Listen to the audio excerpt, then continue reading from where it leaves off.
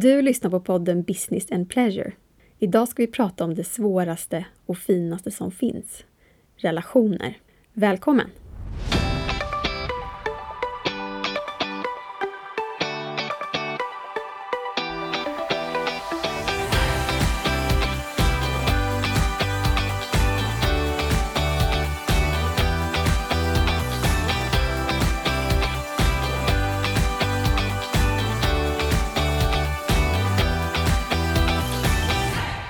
Välkommen till podden! Idag ska vi prata om relationer. Och det är ett ganska stort och brett ämne för att kunna förhandlas av i ett poddavsnitt kan man tycka. Och det är ju helt sant. Men jag skulle ändå vilja prata om några delar av att skapa relationer. Och i förra säsongen hade jag ju en gäst på besök, Alexander Slotte. Och då pratade vi om att skapa goda relationer i sitt nätverk. Om hur man tar hand om sitt nätverk och gör det till aktiva relationer snarare än till visitkort i plånboken. Idag tänkte jag att vi skulle prata om relationer i par, alltså kärleksrelationer. Och då kommer min utgångspunkt att vara heterosexuella relationer, eftersom det är det jag själv har upplevt. Men jag skulle gissa att spelreglerna är ganska lika, även i homosexuella relationer. Och när det handlar om tvåsamhet så brukar ju grunden vara att vi vill hitta någon att dela livet med. Och om vi har gjort det så handlar det om att få den relationen att må så bra som möjligt. Sen kan man ju också välja att leva ensam eller att ha en mer kravlös tvåsamhet än den här typiska. Och det är ju också helt okej. Det betyder ju inte att man inte har starka relationer i sitt liv ändå. Men idag så kommer det som sagt att handla om den lite mer typiska tvåsamheten. Och jag har själv alltid varit en förhållande tjej. Jag trivs med att leva i en relation.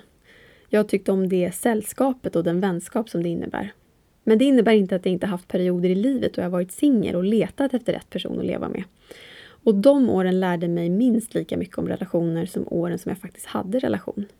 Och min allra första riktiga relation, den hade jag i gymnasiet. Jag och den killen var tillsammans i ungefär 3 år. Och jag skulle säga att vi var som ett gift par. Vi gjorde allt tillsammans och älskade att ha det så. Och vi var verkligen bästa vänner. Vi levde också ett ganska bekymmersfritt liv, där komplexiteten i relationen inte var så stor. Men som ung vuxen, då började jag stöta på lite mer komplicerade relationer. Och vissa av dem satte faktiskt min tilltro till både tvåsamhet och kärlek på prov. Men det var också relationer som i slutändan, efter lite arbete, ledde mig fram till den tvåsamhet och kärlek som jag lever i idag. Men den resan var inte helt enkel.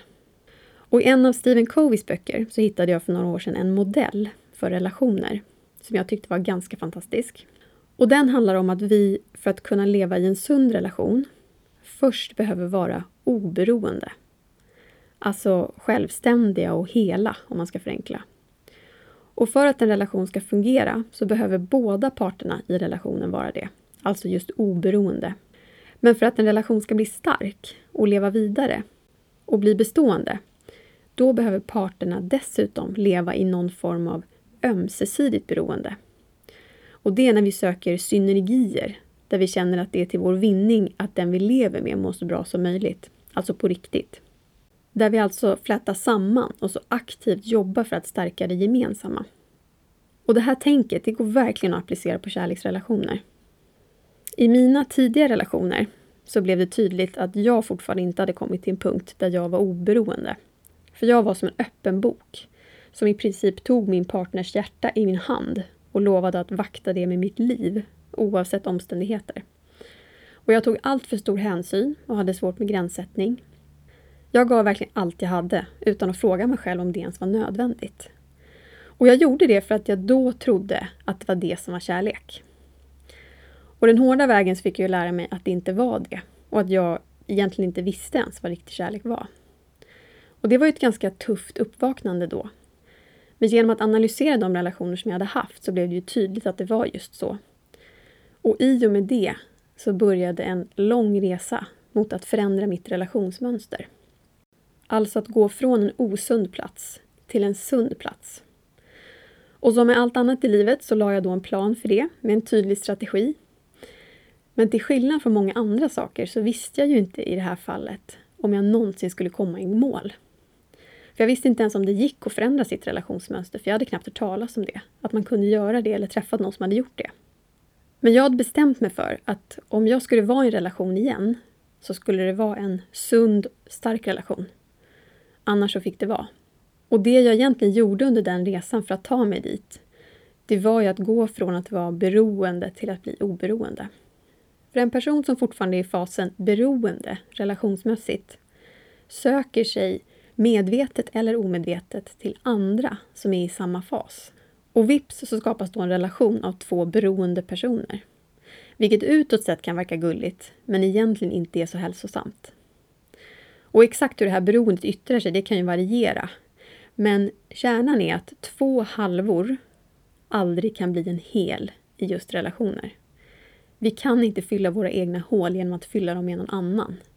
Vi måste fylla dem med oss själva. Så även om det kan kännas som att vi blir av med vårt bagage när vi går in i en stormande relation, så kommer bagaget alltid ikapp. Och det intressanta med att ha en nära relation, det är också att det tar fram både det bästa och det sämsta i oss. För det är ju som att leva med någon som hela tiden trycker på våra knappar. Och om vi inte har dealat med det som gömmer sig bakom de här knapparna, så kommer den vi har en relation med att få ta konsekvenserna av det. Så summa summarum kan man säga att jag drog till med personer som inte heller var hela. Och vår relation blev sedan därefter. Då kan man ju fråga sig om det här med osunda relationer kan ha med ålder att göra.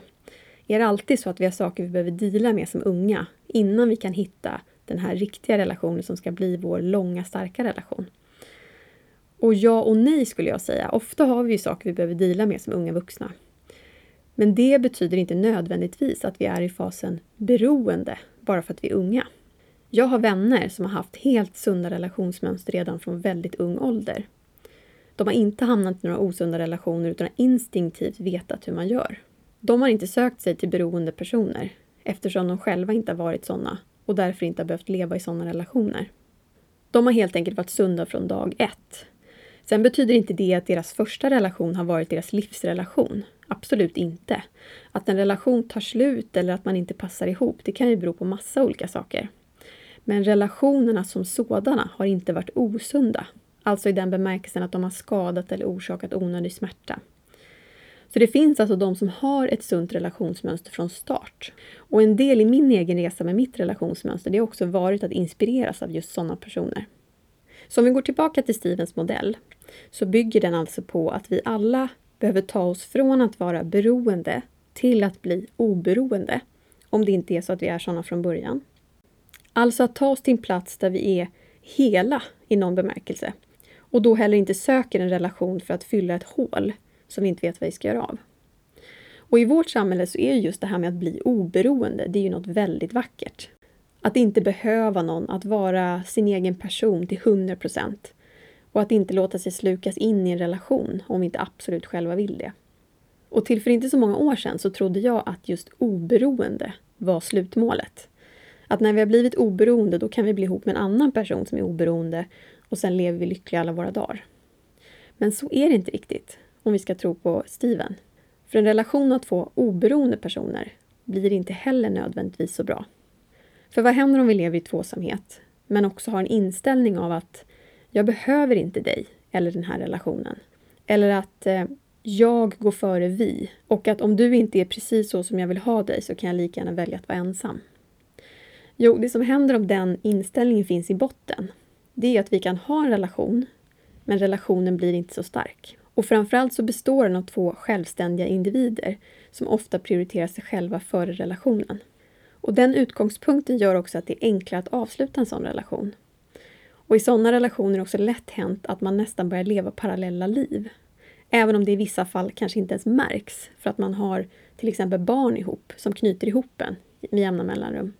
Så det som kan hända om vi kommer till oberoende, men inte längre, det är att vi antingen har svårt att skapa långa relationer och verkligen dedikera oss till dem. Eller att vi lever i relationer som är mer en form för vår livsstil än att det faktiskt är djup samhörighet i relationen. Och nu förenklar jag oerhört mycket ska jag säga, för att det ska bli lättbegripligt. Ingenting är ju normalt sett svart eller vitt. Och få människor är ju antingen helt beroende eller helt oberoende, för vi lever ju i nyanser. Men jag tror att du förstår dragen som jag målar upp. Så att vara 2 personer som är oberoende gör att vi kanske inte äts upp av vår relation, som är fallet om vi är 2 beroende personer. Men att vi då inte heller får en långvarig djup relation. För att nå dit, till det djupet, så behöver vi komma upp ännu en nivå, till det som kallas ömsesidigt beroende. Där går vi från att ha ett mindset av jag, som är grunden i att vara oberoende, till ett mindset av vi. Och där tänker vi win-win med vår partner. Och där försöker vi också förstå vår partner innan vi själv försöker bli förstådda. Hur svårt det än kan verka. Och här är det då två hela människor som möts och sen bestämmer sig för att bli ett vi. Att helt enkelt sätta sitt ego åt sidan för sin relation och leva med att vara beroende av sin partner i vissa hänseenden, exempelvis känslomässigt. Där skapas verkliga förutsättningar för långvarig och djup tvåsamhet. För vad händer med en relation då? Jo, då bygger den på starka emotionella band som inte är så lätta att bryta bara för att man blir osams om någonting.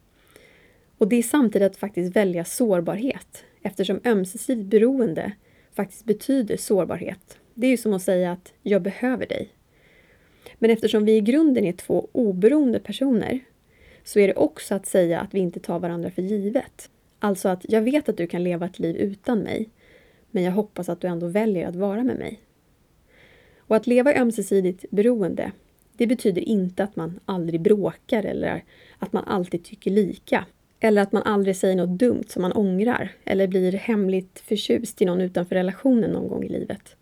Det är alltså inte en perfekt relation jag pratar om. Det är en sund relation. Det är alltså två helt olika saker. Men något som utmärker par som lever i ömsesidigt beroende, det är en förmåga att ha konflikter på ett sätt som inte skadar långsiktigt. Alltså att man inte kliver över gränsen för vad man får göra eller säga. Och det är också att vara duktig på att säga förlåt och att reparera skador i relationen som kan uppkomma på vägen. Och det är att båda är beredda att lägga sin stolthet åt sidan för att alltid värna om relationen.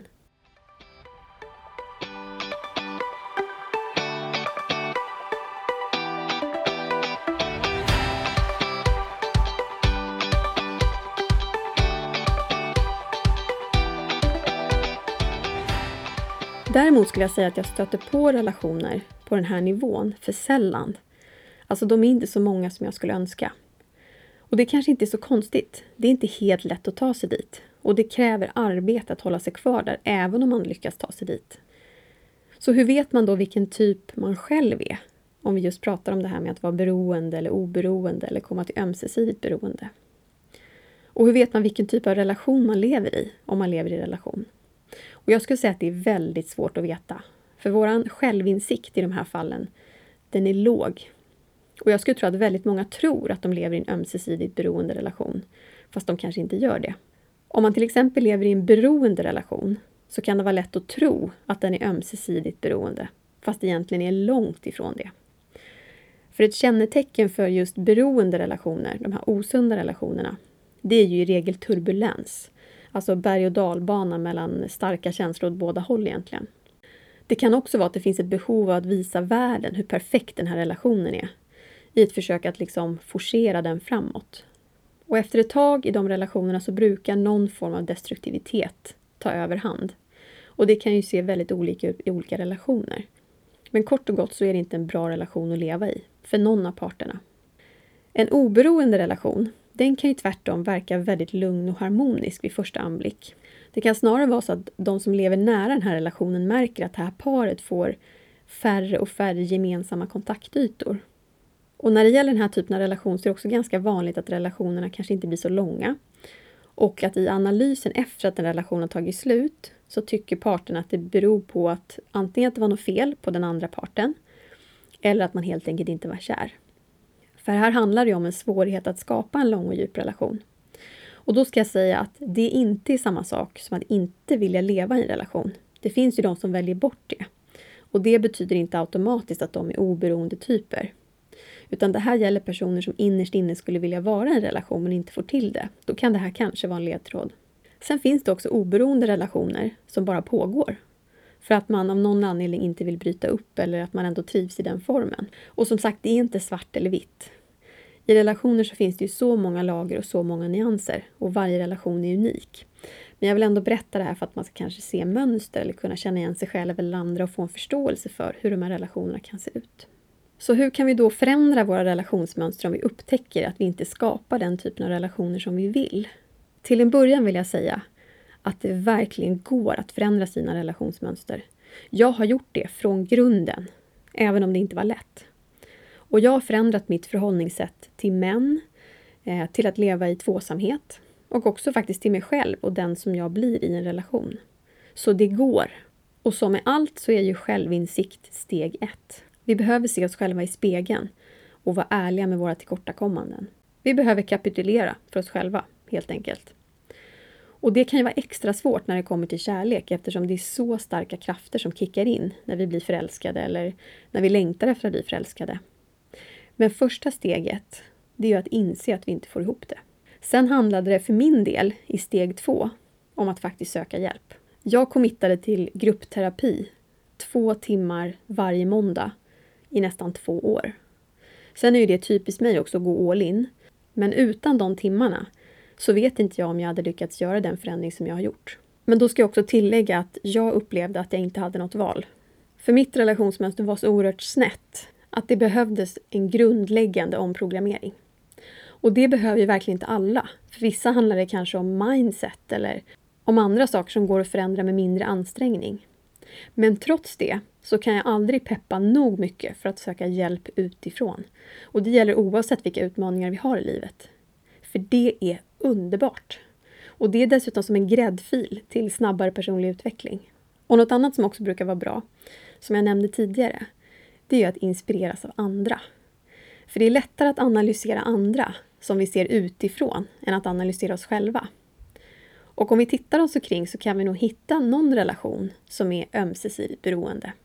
Alltså en sund relation mellan 2 oberoende personer som tillsammans skapat ett ömsesidigt beroende så binder de samman. Alla borde kunna hitta i alla fall ett sådant par i sin omgivning. Och ta sen och betrakta det paret, helt okommenterat givetvis. Men notera hur de pratar till varandra, om varandra, hur de samspelar, hur de pratar till varandra när de är oense och hur de samarbetar kring olika saker. Om det är personer som du står nära, då kan du kanske också fråga hur de tänker kring olika saker i sin relation. De sitter ju trots allt på ett facit som du kan lära dig någonting av. Och kraften i att ta efter ett beteende vi gillar, det är jättestarkt. Och när jag höll på med min resa så vet jag att jag hade 1 eller 2 par som jag verkligen inspirerades av. Och jag sa det till dem och ställde en massa frågor också. Allt jag kunde komma på. För allting kändes så självklart för dem. Och jag ville så gärna förstå hur det var de gjorde och hur det kunde kännas så självklart. Och på samma sätt så kan vi också notera par som inte lever ömsesidigt beroende. Utan snarare är beroende eller helt oberoende. Och då kan du titta på vad kan du notera hos dem som kan vara en väckarklocka för dig i din framtida relation eller i din nuvarande relation. För den typen av insikter är också bra. Det är ju ledtrådar som gör att vi kommer på oss själva i tid när vi själva kanske håller på med någonting som inte är så bra. En annan sak som jag fick öva mycket på under min omprogrammering, det var att inte lita för mycket på magkänslan. Och det är ju lite speciellt för den har vi fått lära oss att vi alltid ska lyssna på. Men jag förstod att om jag går på magkänsla när jag väljer relationer, då hamnar jag fel. Och det hade ju min historia bevisat flera gånger. För de instinktiva känslorna, de är ju starkt sammanlänkade med våra programmeringar. Så om vi till exempel har en historia av destruktiva relationer, så är det just destruktiva relationer vi känner oss hemma i. Så instinktivt så dras vi dit igen, även fast vi verkligen inte mår bra av sådana relationer. Så magkänslan kan lura oss. Så jag fick istället öva på att använda huvudet. Alltså att göra en intellektuell analys och sen låta den analysen styra mig. Jag fick liksom tänka ut vilken typ av man jag skulle träffa istället för att känna. Och sen fick känslan komma efter, sakta men säkert. För när jag så småningom hade bevisat för mig själv att det här nya sättet att välja faktiskt gjorde mig lyckligare, då hängde liksom känslan på. Jag fick alltså lära om och hitta nya associationer som min magkänsla sen kunde gå på. Spännande va? Och ofta så tror jag att det är precis det som behövs. För hur ofta säger inte människor att de hamnar i samma typ av relation gång på gång? Och det är ju för att programmeringarna styr dig till de relationerna gång på gång. När jag i efterhand analyserade mina mindre lyckade relationer så upptäckte jag att det fanns ett litet fönster av klart tänkande i början, alltså precis i början av varje ny relation. Och det lilla fönstret, det kommer precis när du träffar den här nya personen. Precis i början. Innan du har hunnit få massa känslor och sånt där som spökar. Och det du ser i det lilla fönstret precis då, det säger mer än allting annat. För om du ser en person som har underliga beteenden eller svårigheter, eller en person som känns kall och distanserad, eller som beter sig underligt mot andra, då är det precis så. Då är det du ska gå på. För om 2 veckor, när du har hunnit bli kär i den här personen, då kommer du inte se de här sakerna, förrän det klubbar i bakhuvudet och allting är slut. Och jag kan inte riktigt beskriva vad jag menar för beteenden, men man känner dem. Det där som nästan går obemärkt förbi, men som ändå är så tydligt. Och samma sak gäller om du är en oberoende person som istället brukar hitta fel på alla du träffar. Då ska du också titta på personen precis då, i början, i det här lilla fönstret av klarhet. Och om det här är en trevlig och smart person som är lätt att prata med och som det känns bra med, då är det så. När du sen efter 3 veckor börjar se massa konstiga problem i den här personen, då vet du att det inte är sant. För det där korta, klara ögonblicken, de säger så mycket. För just då så distraheras vi inte av våra egna demoner som sen tar över oss och börjar styra oss åt olika håll. Och kanske är det just då i det där fönstret som våra magkänsla egentligen pratar med oss. Våra riktiga magkänsla som inte är manipulerad av alla mönster som vi har byggt upp i livet.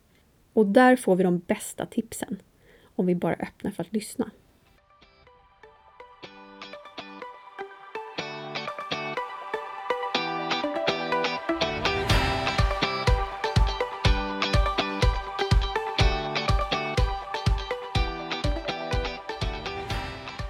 Jag vill passa på att understryka att det vi har pratat om idag är ju mina erfarenheter och de slutsatser som jag har dragit utifrån mina egna erfarenheter. Och sen har jag ju tittat på till exempel då Stephen Coveys modeller och lite andra modeller och dragit slutsatser från det. Jag vill snarare inspirera till att fundera kring sina relationer och hur de fungerar eller inte fungerar och vad vi kan göra åt det. Och om du vill ta tag i dina egna relationer eller ditt eget liv så ska du såklart söka upp någon som kan hjälpa dig med det, någon som är proffs. Jag är mest här för att komma med lite intressanta idéer och kanske lite inspiration. Hörrni, vi skulle kunna prata om relationer i 10 avsnitt till. Som ni hör så har jag väldigt mycket att säga. Men jag ser att tiden har tickat iväg. Men det jag ändå vill skicka med dig innan vi avslutar, det är att våra relationer är det finaste vi har. Och att vi verkligen ska ta hand om dem. Och om vi inte har någon men vill ha någon, eller har en relation men inte är helt nöjda med den, så är det värt all tid och energi att förändra det. För det går att förändra och vi är värda det. För vi kan förändra våra relationsmönster och vi kan skapa nya typer av relationer. Och jag tycker också att vi ska komma ihåg att älska, det är ett verb. Alltså det är något som man gör. Så om allt inte känns som det ska så kan vi inte bara sitta och vänta på att vi ska bli mer kära eller mindre osams eller mer sammansvetsade. Utan vi behöver göra. För det är bara i amerikansk film som allt är så enkelt och automatiskt. Så koppla på din kärlek och använd den och se vad som händer. Nästa vecka då har jag faktiskt bjudit in en gäst. En superhärlig kvinna som ska komma hit och prata om kvinnor och pengar. Och det är ju en av mina hjärtefrågor som jag ju måste prata lite om i podden. Och jag tänkte att det blir roligare om vi är 2. Så hoppas att du vill vara med och lyssna då. Och tills dess, njut av den här torsdagen och ta hand om varandra. Vi hörs!